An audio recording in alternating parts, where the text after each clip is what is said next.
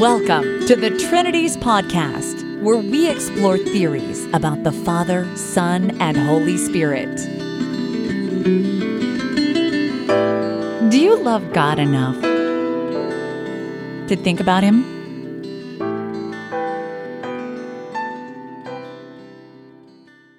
Episode 358, Baptist Justice, Samuel Eddy on Scripture, Church Discipline, and the Trinity. Samuel Eddy was born in 1768 in Johnston, Rhode Island. He was a descendant of one of the original settlers at Plymouth in Massachusetts in 1630. He went to Rhode Island College, later renamed Brown University, where he excelled in his studies. In 1790, he served as a Rhode Island delegate on their state convention which ratified the new U.S. Constitution. They were the last state to do so, by the way. That same year, he began to practice as a lawyer and to serve as a clerk at the Rhode Island Superior Court, and in 1791 he earned his master's degree from the same college. Then, after some service in the Rhode Island State Assembly, he was appointed Secretary of State of Rhode Island in 1797, a position he held until 1819. Meanwhile, he must have gotten serious about his relationship with God, as in 1805 he was baptized and became a member of the First Baptist Church in Providence, Rhode Island. This congregation and its 1775 building are still there, by the way, in the heart of Providence. They now have rebranded themselves as the First Baptist Church in America, as they were founded in Providence by Roger Williams in 1638 after he was driven out of Puritan, Massachusetts in 1636. Back to Eddy. He was soon a prominent member at the First Baptist Church, and he served as one of their delegates to the Warren Association, a kind of denomination light for Baptist churches in New England, one consistent with the self-governance of its member churches. He tells us that, like others, he had just assumed that the doctrine of the Trinity is both true and taught in the Bible. Yes, he'd heard talk of Unitarians, but those aren't Christians, right? So who cares what they think? Who knows what their hang-up is? He tells us that what finally caused him to investigate these matters was faulty arguments he encountered on the Trinitarian side for the underived power and full deity of Christ. Not having read any Unitarian literature, he decided, like a good Protestant, that the answer to these debates must be in Scripture. So he went through the whole New Testament and wrote out every text that was relevant to the Father, the Son, and the Spirit of God. And this made him a Unitarian Christian. In his words, the result was a full conviction that the Father was the only true God, and that Christ was not the Father, that is, that being whom Christ asserts to be the only true God. At first, Eddy was not ready to go public, but he wanted to stir the pot. So in 1818, he published a 23-page tract called Scripture, Its Own Interpreter, in Relation to the Character of Christ, being a collection of scriptures explanatory of each other on that subject with preliminary observations. He did not put his own name on this, but used the pseudonym Textuarius. In this, he quotes many dozens of scriptures, pairing them so that some shed light on the other ones, and he makes some remarks about what it all shows. In short, it points towards Jesus being a man, not a God-man or a second person of the Trinity. According to one historical source, this tract created considerable discussion in theological circles. And I believe that before long it was widely known that Eddy was the author. Evidently, someone at his church decided on a novel method to smoke out the heretics. At some point, church members were asked to sign a copy of some Trinitarian doxologies penned by the famous English hymn writer Isaac Watts. These would have said things like, "To God the Father, God the Son, and God the Spirit, three in one, be honor, praise, and glory given by all on earth and all in heaven." Or, "Honor to the Almighty Three and Everlasting One, all glory to the Father be, the Spirit, and the Son." Or, "Glory to God the Trinity, whose name has mysteries unknown, in essence one, in persons three, a social nature, yet alone." We don't exactly know how the conversation went, but Eddy did not sign, and did not think they had the right to require him to sign. His first tract had been published in March of 1818. On the last day of that month, a leadership committee of the church met and informed Samuel Eddy that he would be required to state his theological views to them in writing at their next meeting, just a few days later on April 2nd. This Eddy did, reading and then leaving them with a copy of his short statement, which was almost entirely in the words of Scripture.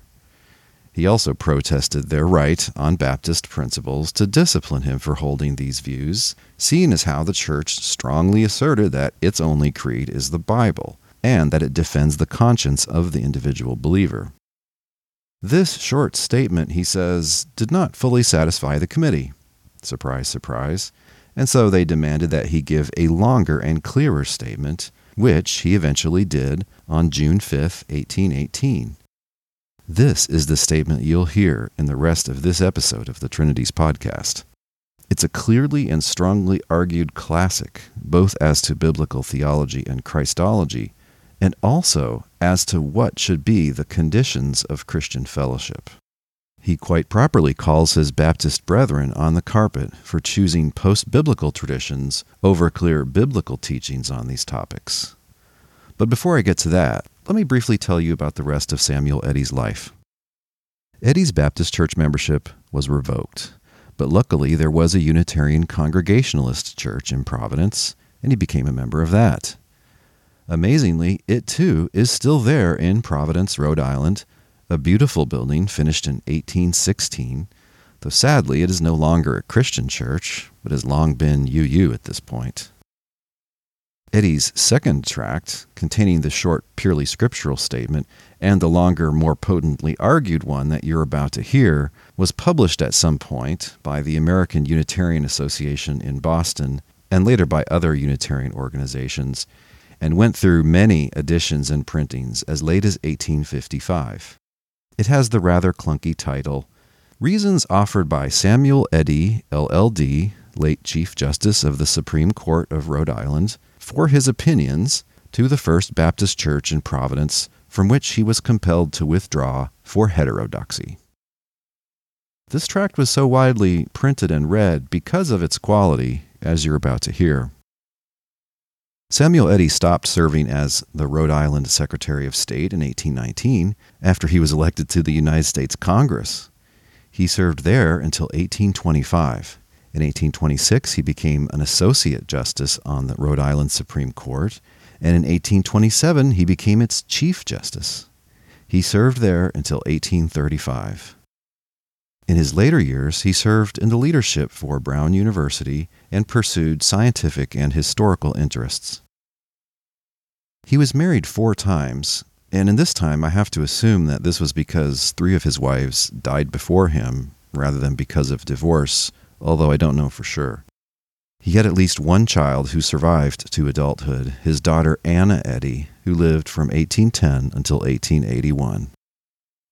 Eddy died in 1839 at the age of 69, after which he was buried in Providence's North Burial Ground, where you can still see his gravestone. See the link on the blog post for this episode at trinities.org. Now, let's hear the longer part of Eddy's Reasons Offered tract, the part after his short confession in the words of Scripture. Now, since North American English has changed a lot since 1818, more than 200 years ago, I have modernized the language for you so that you'll easily understand it. The original featured hundreds of Scripture references. I don't say all of them here. So now, let's hear the voice of a studious and thoughtful Baptist who is consistently living out the Baptist commitment to Scripture in front of a hostile church committee on June 5, 1818.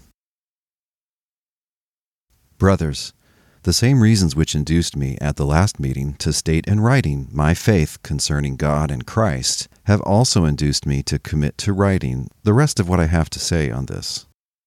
Only 2 questions present themselves for your consideration. First, whether in the opinion of the church, my opinions are scriptural or not. Second, if they are not, whether for that cause alone the church can, by the laws of Jesus Christ, or the principles on which this church was founded, discipline me. It is to be remembered that, It is only for my opinions that I am called into question. Duties to myself and to you require that I should state the origin of my doubts about the commonly received doctrine of the Trinity and the course of investigation I pursued. But before I state this, permit me to say that, to my great surprise, my opinions are represented by many as indicating a state of mind altogether indifferent as to my future welfare, and even as indicating doubts about a future state of rewards and punishments, a state rendered certain, in the opinion of some of the best and most learned people, from the very light of nature, independent of all revelation. Brothers, can you believe that life, eternal life, has all at once become of no value to me, and that for no other reason than to be exposed to hatred, slander, and harsh criticism, I have voluntarily departed from Him who is the way, the truth, and the life? Do you think that my mind has become callous to the importance of wise judgment and the joys of salvation? Can you believe that I have willingly and without a cause incurred the loss not only of Christian fellowship, but private friendship? That I have suddenly ceased to care about all that is most dear to us, either in time or eternity? You must either believe this, or you must do me the justice to acknowledge that my opinions are the result of careful investigation, and are declared under a serious sense of duty and a full persuasion of future responsibility. The common doctrine of the Trinity was received by me, as it is by most others, without examination. I had, as you probably have, taken it for granted without investigation to be the truth of revelation, and for a time that faith in it was necessary to being a Christian. I am happy, however, in saying that this was but a short time. And so strong was my prejudice on this subject that even though Unitarianism was frequently a subject of conversation, I never once gave that side of the question any attention. As far as I can recollect, false arguments presented in proof of the underived power and proper deity of Christ first turned my mind towards a consideration of this subject. As I read the Scriptures, passages presented themselves in a light in which I had never before viewed them, and my doubts increased. As I had read nothing against the received doctrine, I was determined to satisfy my mind from the only correct source of information. Whatever the true doctrine might be, I was persuaded that it must appear in the New Testament. So I focused on that. And that I might have the whole evidence on that subject in front of me at once, as far as possible, I transcribed every word from the beginning of Matthew to the end of Revelation, which appeared to me relevant to the question. The result was a full conviction that the Father was the only true God, and that Christ was not the Father, that is, that being whom Christ asserts to be the only true God. When the Trinities podcast returns, Samuel Eddy challenges the Baptist Church Committee on their right to discipline him merely for having certain theological opinions.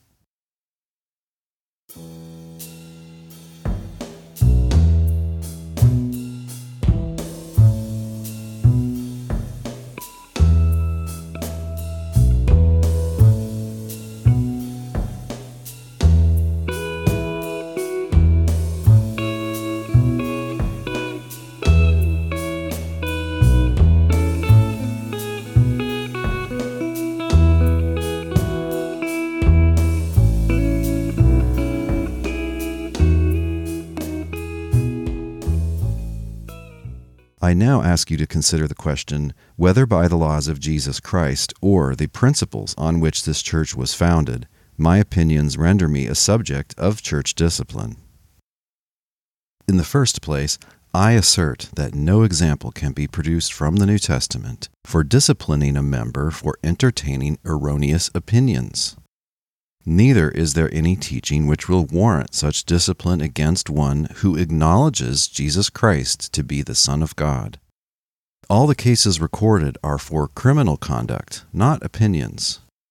The scriptural ideas of schism and heresy have been too often explained to render it necessary for me to prove at this time that mere opinions constitute no part of the offenses expressed by these words. It is conduct, not faith, right or wrong, that makes people heretics and schismatics.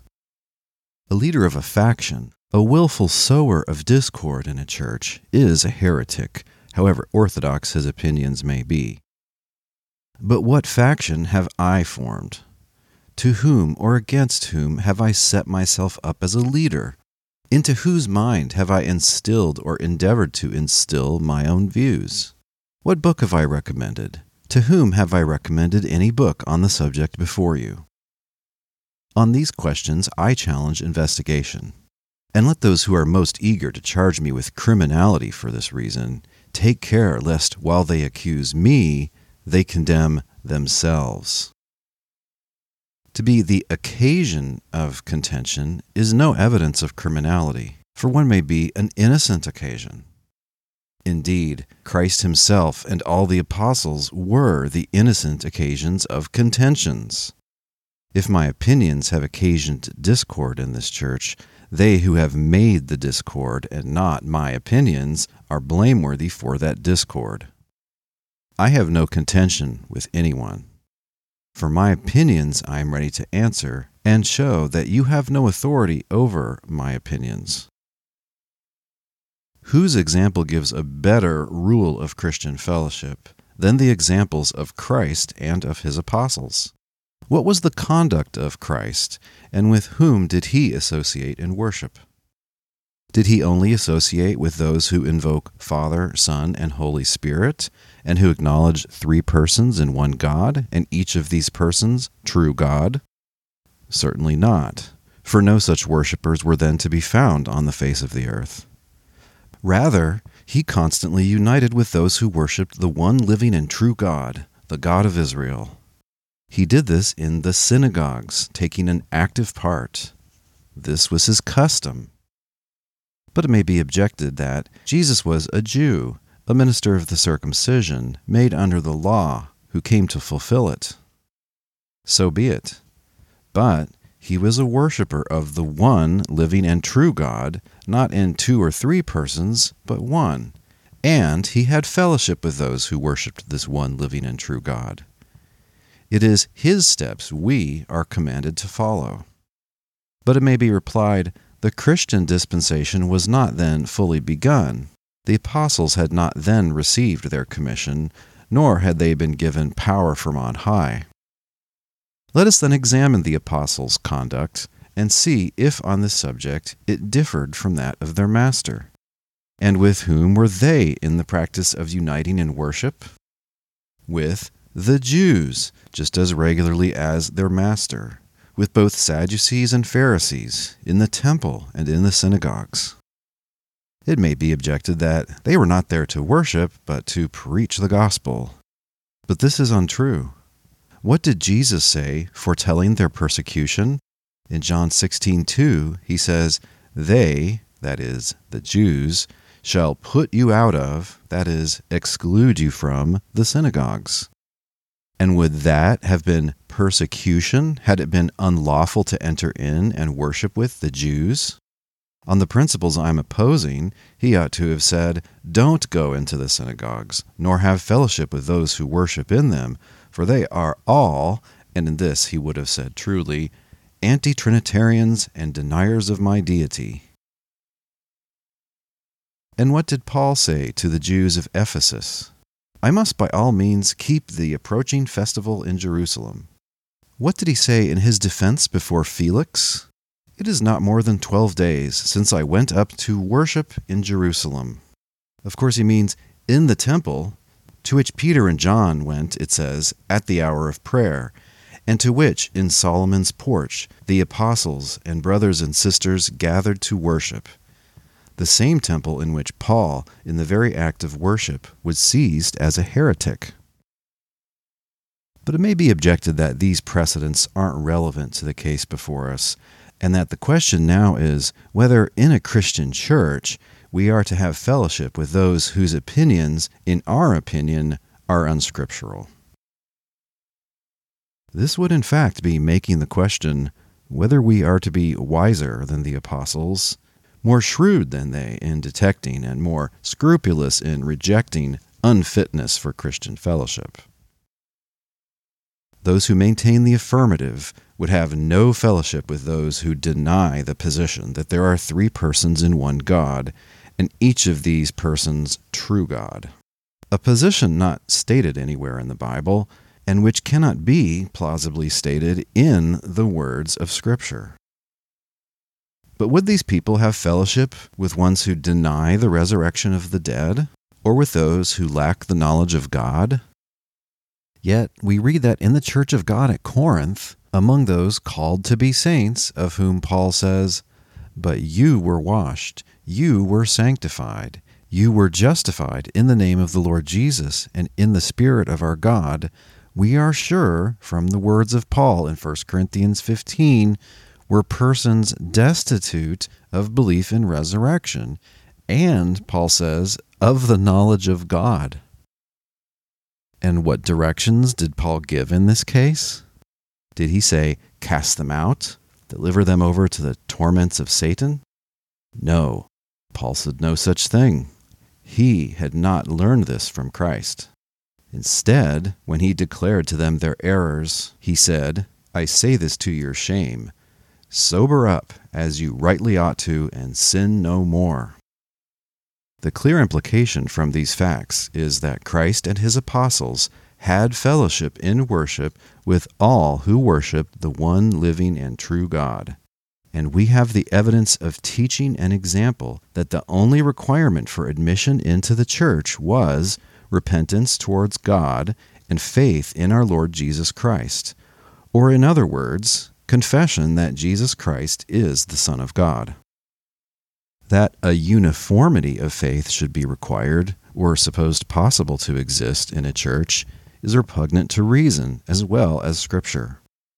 Understanding the various and conflicting opinions of Christians requires much reading and reflection, as well as powers of discernment.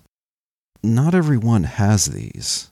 What it takes to be informed, these things are not within the reach of everyone, and of those who have them, all are not endowed with the same capacities for investigation, nor with the same love of truth, nor with equal diligence in the pursuit of it. In all these respects, people differ, and the inevitable consequence is differences of opinion. A whole church may declare their faith in certain propositions, and thus may be said to be of one faith. But the question is, after all, do they all believe the same truths or hold the same opinions for truths? Probably nearly everyone in this church, if asked, "Do you believe in the doctrine of the Trinity?" would answer, yes. But if asked separately and apart, "What do you mean by the Trinity?" no two would give the same answer, nor would any two understand the same supposed truths by the word Trinity. How then can they be said to be of one faith on this subject? What greater mockery of seriousness and truth can be imagined than to ask an illiterate person or any other equally uninformed person on presenting himself to a church for admission whether he believes in a Trinity in unity, or a triune God, as some call it, or original sin, and the other of the 5 points of Calvinism, as they are usually termed. And yet this mockery is actually made of seriousness and truth by all who require members on admission into a church to subscribe to certain articles of faith. Such members may assent to the articles and profess to believe them, but do they believe the truths which the articles are supposed to express? Certainly no more than if they were expressed in Latin or Greek, unless they understand the meaning of the words contained in these creeds. I am happy to learn, however, that many of our churches have become ashamed of their statement of faith and prudently keep it out of sight.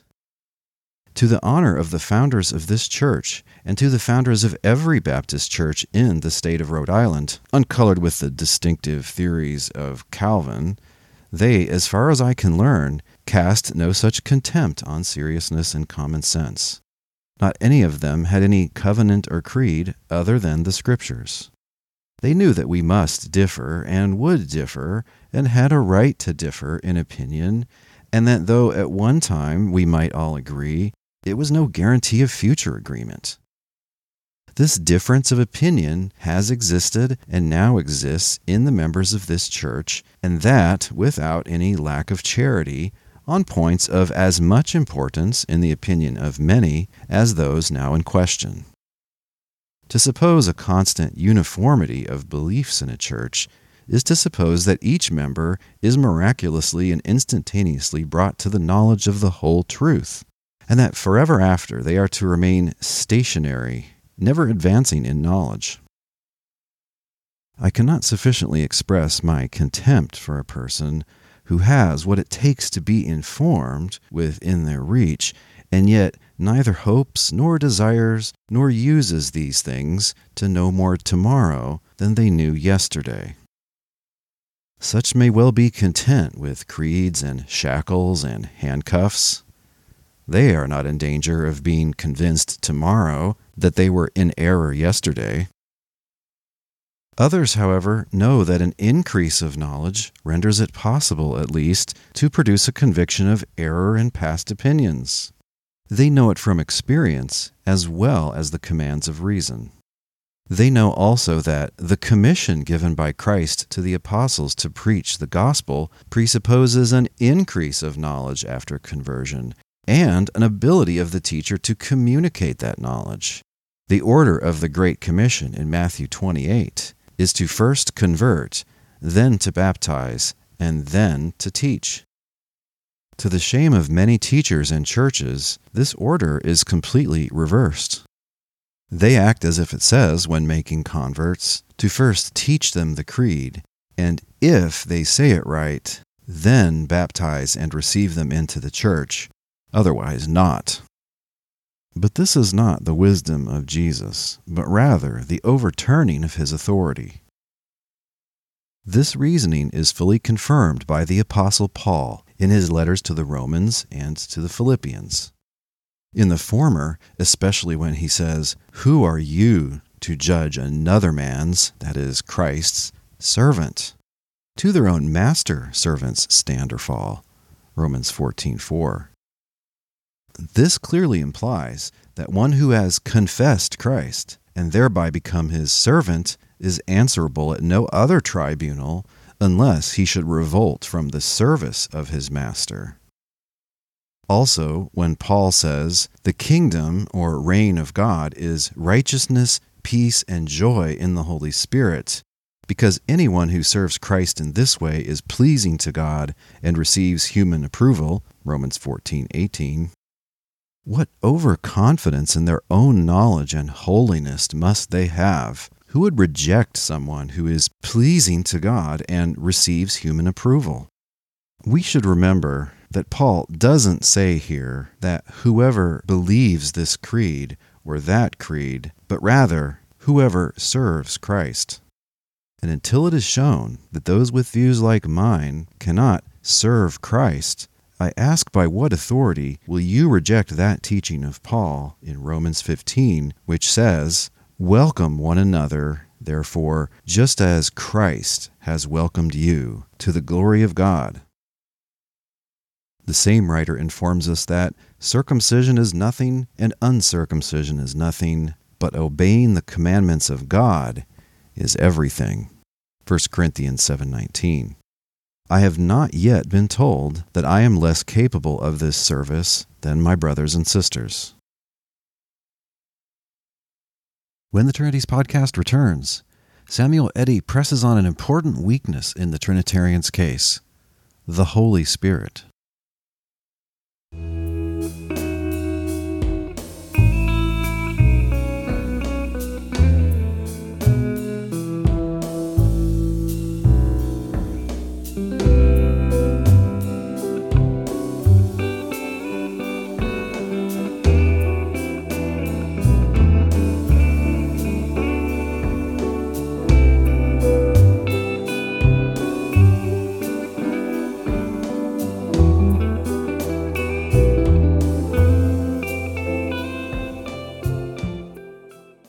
I will now argue that, however unscriptural my opinions may be in the view of this church, They are such as an honest person may consider without being accused of ignorance or irreligion, and that so far from demanding immediate condemnation, they deserve an impartial and serious investigation.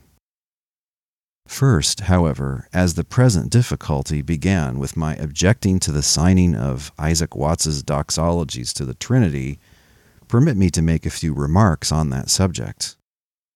It has been the boast of this church that it has no other creed but the Scriptures, and that it adopts no practice unless it is warranted by apostolic example or authority.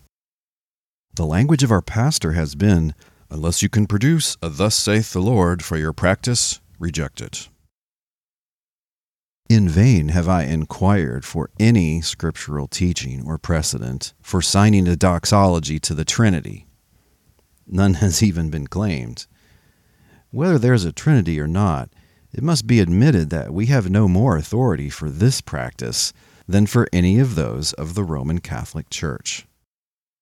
More than this, it is admitted that there is no authority, unless the Council of Constantinople and the official statements of church officials count as an authority, for offering prayer, praise, or thanksgiving to the Holy Spirit, either as a distinct person or in union with the other supposed persons of the Trinity. But the evidence in this case is not all negative. We have two positive teachings giving explicit directions in this case and in direct opposition to the practice of this church and of every other church which is in the practice of singing doxologies to the Trinity. In his letter to the Ephesians, the Apostle Paul thus expresses himself: "Be filled with the Spirit, as you sing psalms and hymns and spiritual songs to one another, singing and making melody to the Lord in your hearts, giving thanks to God the Father at all times and for everything in the name of our Lord Jesus Christ." Ephesians 5:18-20. Here is a rule for the direction of Christians in giving praise to God. It is to God the Father in the name of Jesus Christ, not, as is our practice, to the Father, Son, and Holy Spirit in the name of nobody. The same teaching is given about the same subject in nearly the same words in Colossians 3:16 and 17 and in Hebrews 13:15. Indeed, a teaching of our practice must, I think, appear strange to an unprejudiced reader of the Bible. Did God select the Jews as a people to preserve the knowledge of the one true God? And does this one true God consist of three persons, one of whom is called the Holy Spirit? And did God never clearly reveal this truth to them? Did he commission Jesus Christ to testify to the truth, John 18:37, and to bring life and immortality to light, 2 Timothy 1:10, and has he declared that this life, eternal life, consists in the knowledge of the Father, the only true God, and himself, John 17:3, and is there a person in the divine nature called the Holy Spirit who forms an essential part of the deity, equal with the Father in all respects, and has Christ given no hint of this? And if he has not, and if this doctrine is true, has Christ not failed in the execution of his commission? Indeed, if it's true, has he not denied the truth by asserting that the Father, called by Trinitarians the first person of the Trinity, is the only true God? That neither Christ nor his forerunner John the Baptist taught this doctrine can be inferred from other considerations.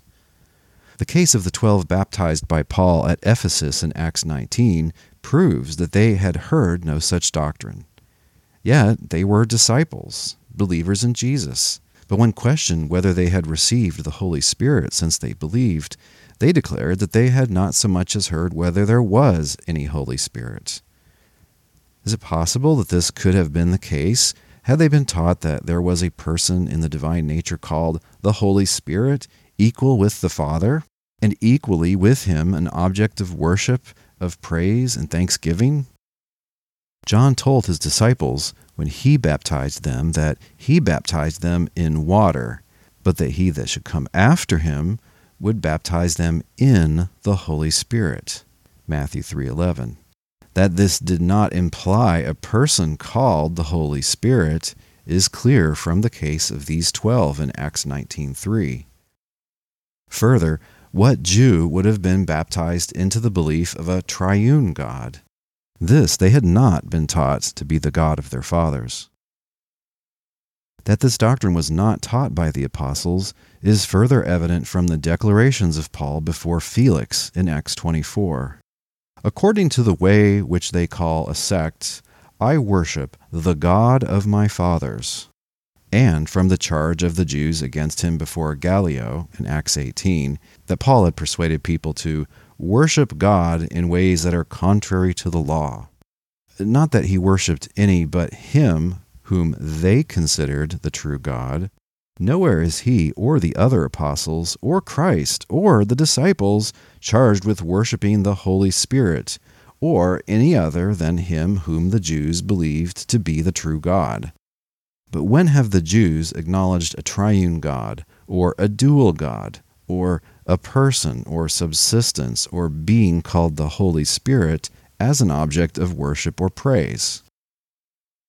On the whole, it is quite clear to me that praises offered to God as a trinity of persons are not only not warranted by Scripture, but are a direct violation of clear teaching and are something which no Jew would have submitted to, and something that neither Christ nor the apostles could, with safety to themselves, have either taught or practiced. Let it not be inferred that this is a denial of spiritual gifts or influences. God is a spirit. He is omnipotent. He is everywhere and can affect his creatures and carry out his purposes without the intervention of a supposed third person or of any agents whatever. When the Trinities podcast returns, Samuel Eddy explains why, in his view, New Testament theology is Unitarian and not Trinitarian.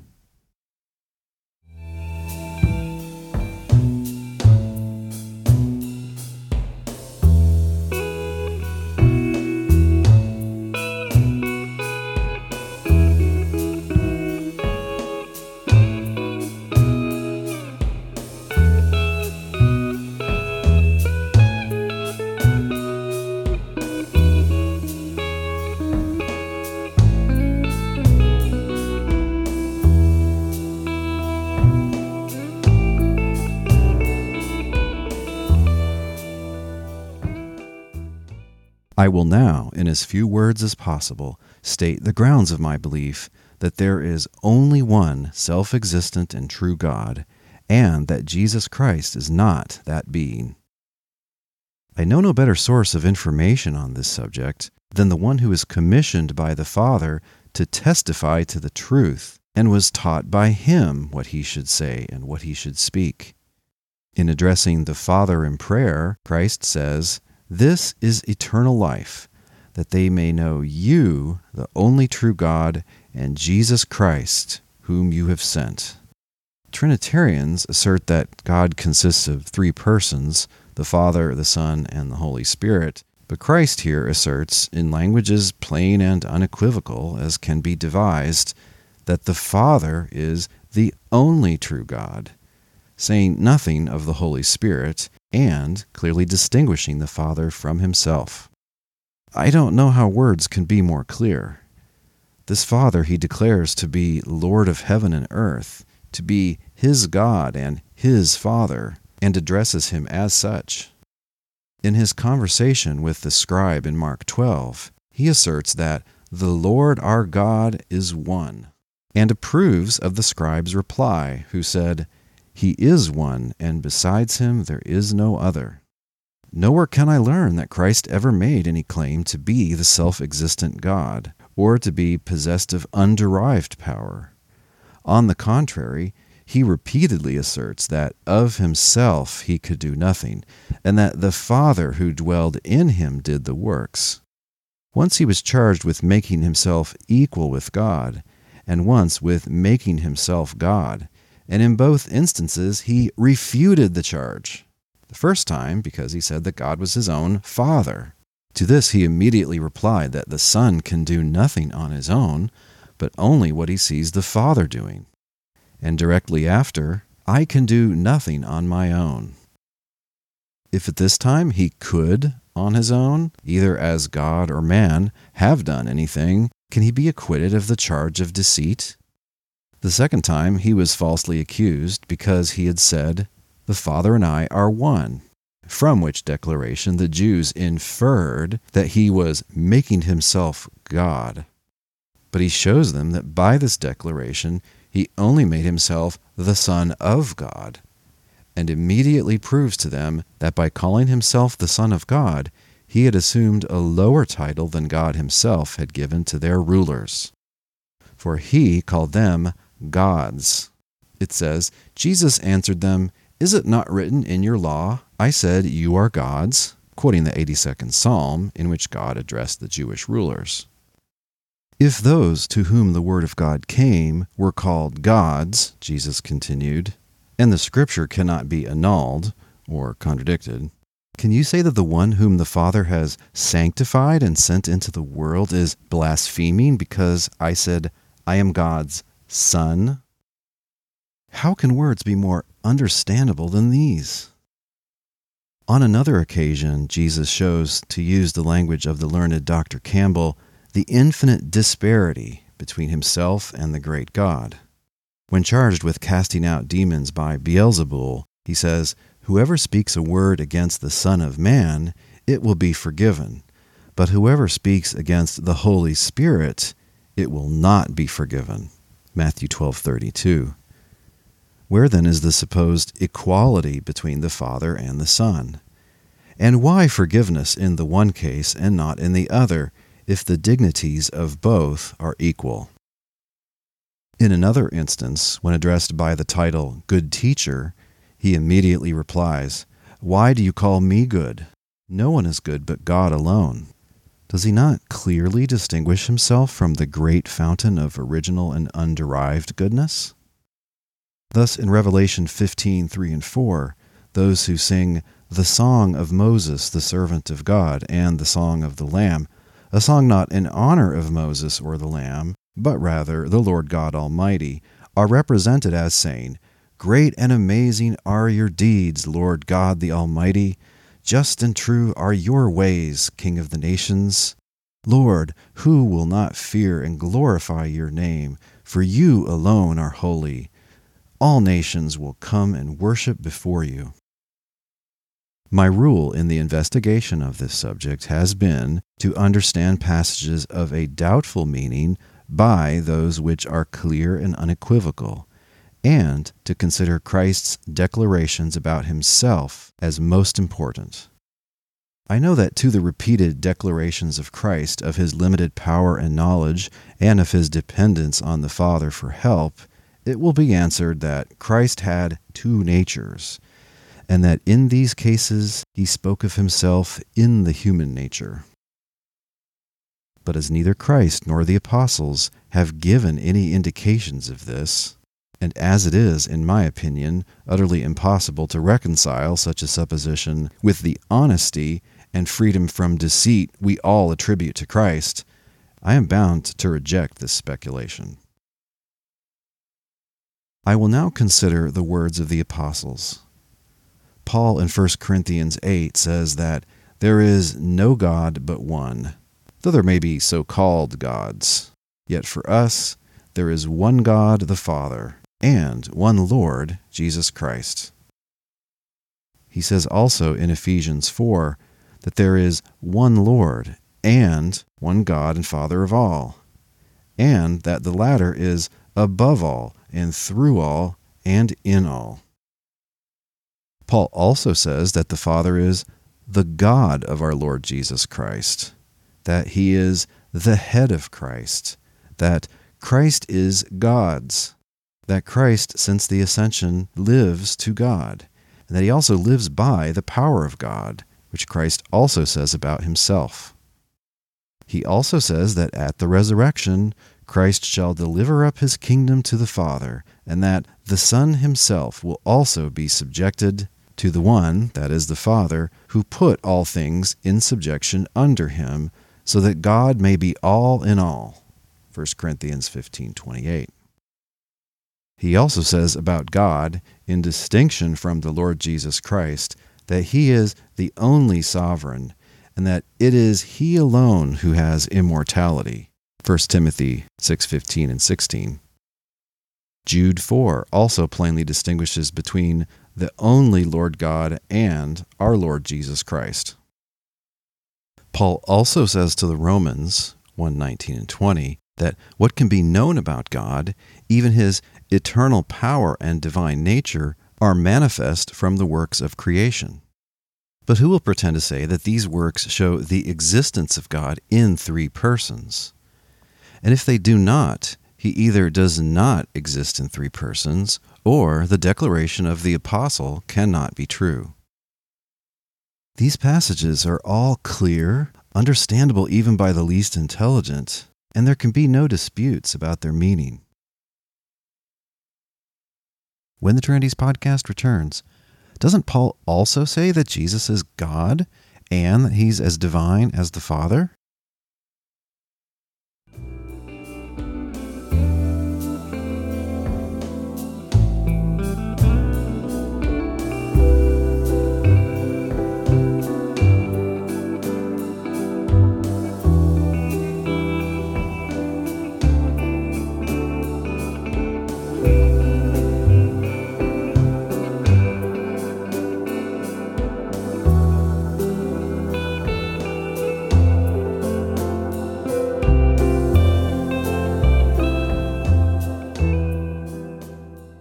But it may be objected that, despite all this, Paul has asserted that Christ is God and equal with God the Father.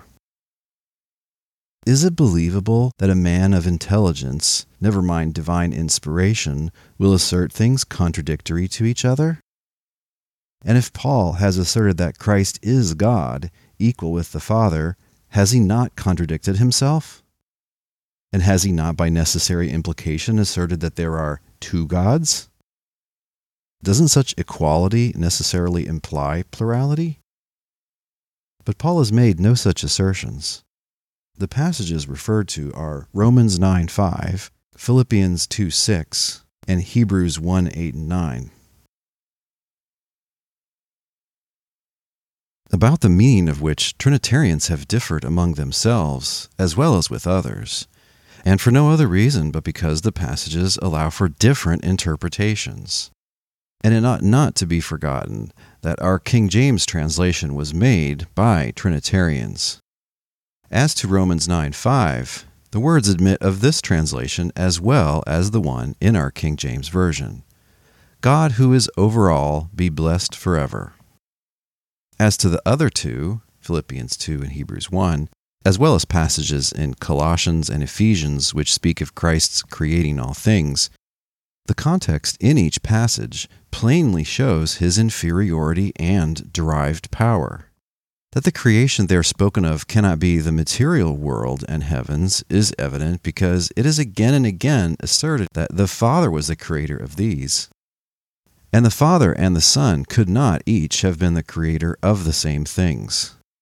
The creation, therefore, spoken of in these passages must be other than the material world, unless it's understood that it was the Father who was in the Son who created all things, and to this interpretation I have no objections. It should also be remembered that although Christ is called God, yet the Father is still called his God. But who is the God of the Father? Nowhere is it said that the Father has a God. It's also said of John that even though he recorded the words of Christ in John 17, that the Father is the only true God, nonetheless he has asserted in his first letter, chapter 5, that the Son is the true God. Can both claims be true? Can the Father be the only true God and the Son the true God? Can any two claims be more contradictory? But the apostle has asserted no such contradiction. The latter passage is a beautiful illustration and confirmation of the first.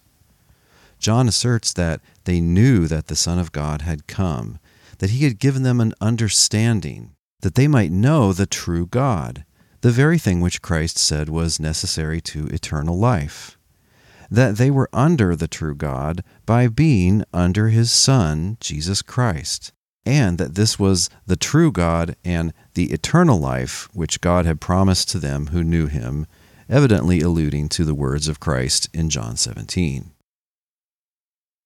The passages which speak of Christ as being the firstborn, the only Son, the Son of God, the beginning of the creation of God, the image of God, the gift of God, made Lord in Christ, that he had to become like his brothers and sisters, that he was exalted to be a leader and Savior, made head over all things to the church, possessing the fullness of God because it pleased God, appointed heir of all things, ordained the judge of the world, made for a little while lower than the angels, made better than the angels, given a name which is above every name.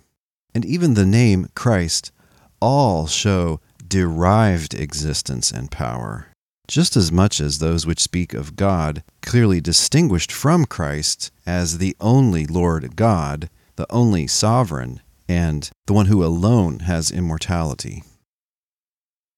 John says that this is the Antichrist, the one who denies the Father and the Son, and that no one who denies the Son has the Father.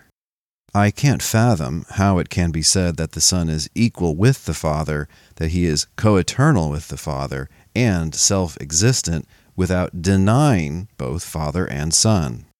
Nor can I understand wherein the relationship of Father and Son, in any sense, can exist or be supposed to exist consistent with this hypothesis. For my part, I dare not deny that Jesus Christ is the Son of God, nor would I dare to claim anything inconsistent with that truth. Again, it's said that Christ is the God-man, mediator between God and us. But why mediate for that which he himself can bestow? If Christ is omnipotent, capable of bestowing all blessings and forgiving all sins, why mediate or intercede for the same forgiveness and the same blessings? Why direct us to pray to the Father in his name? John 15:16. And if, as the Creed says, he is true God, with whom is he mediating but himself? And can God mediate for himself? Is not equality of the Son with the Father, each being true God, incompatible with one of them having the office of mediator? And does not such supposition involve an obvious absurdity? I would say, most certainly. Neither are we warranted by the Scriptures in believing that our mediator is true God. On the contrary, we are explicitly told in 1 Timothy 2:5, in so many words, that the one mediator between God and us is the man Christ Jesus.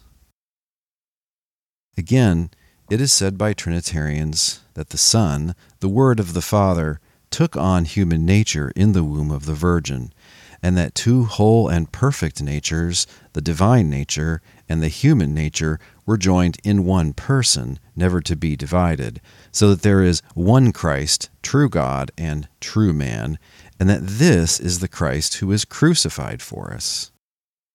Yet we are explicitly told by the Scriptures that Christ performed his miracles by the help of God, that the grace of God was with him.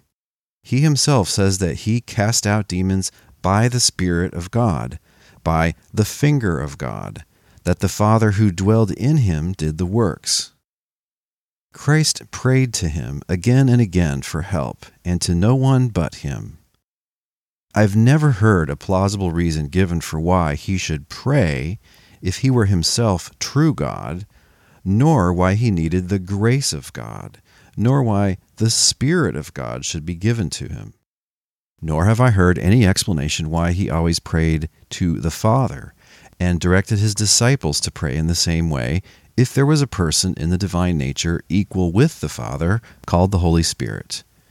Nor do I expect to hear any reason given, nor do I believe that any reason can be given.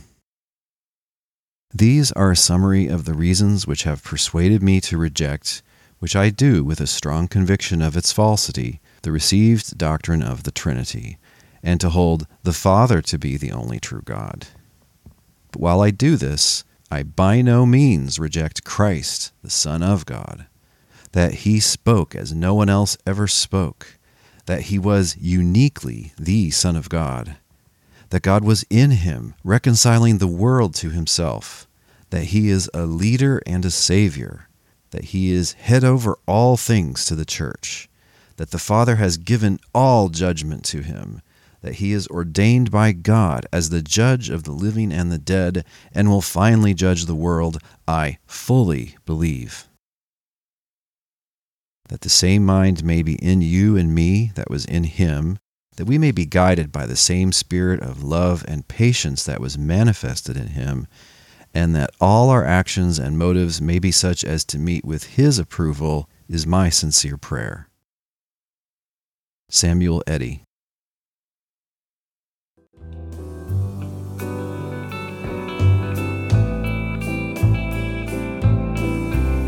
This week's thinking music has been the track Blue Notation by Ezra Skull.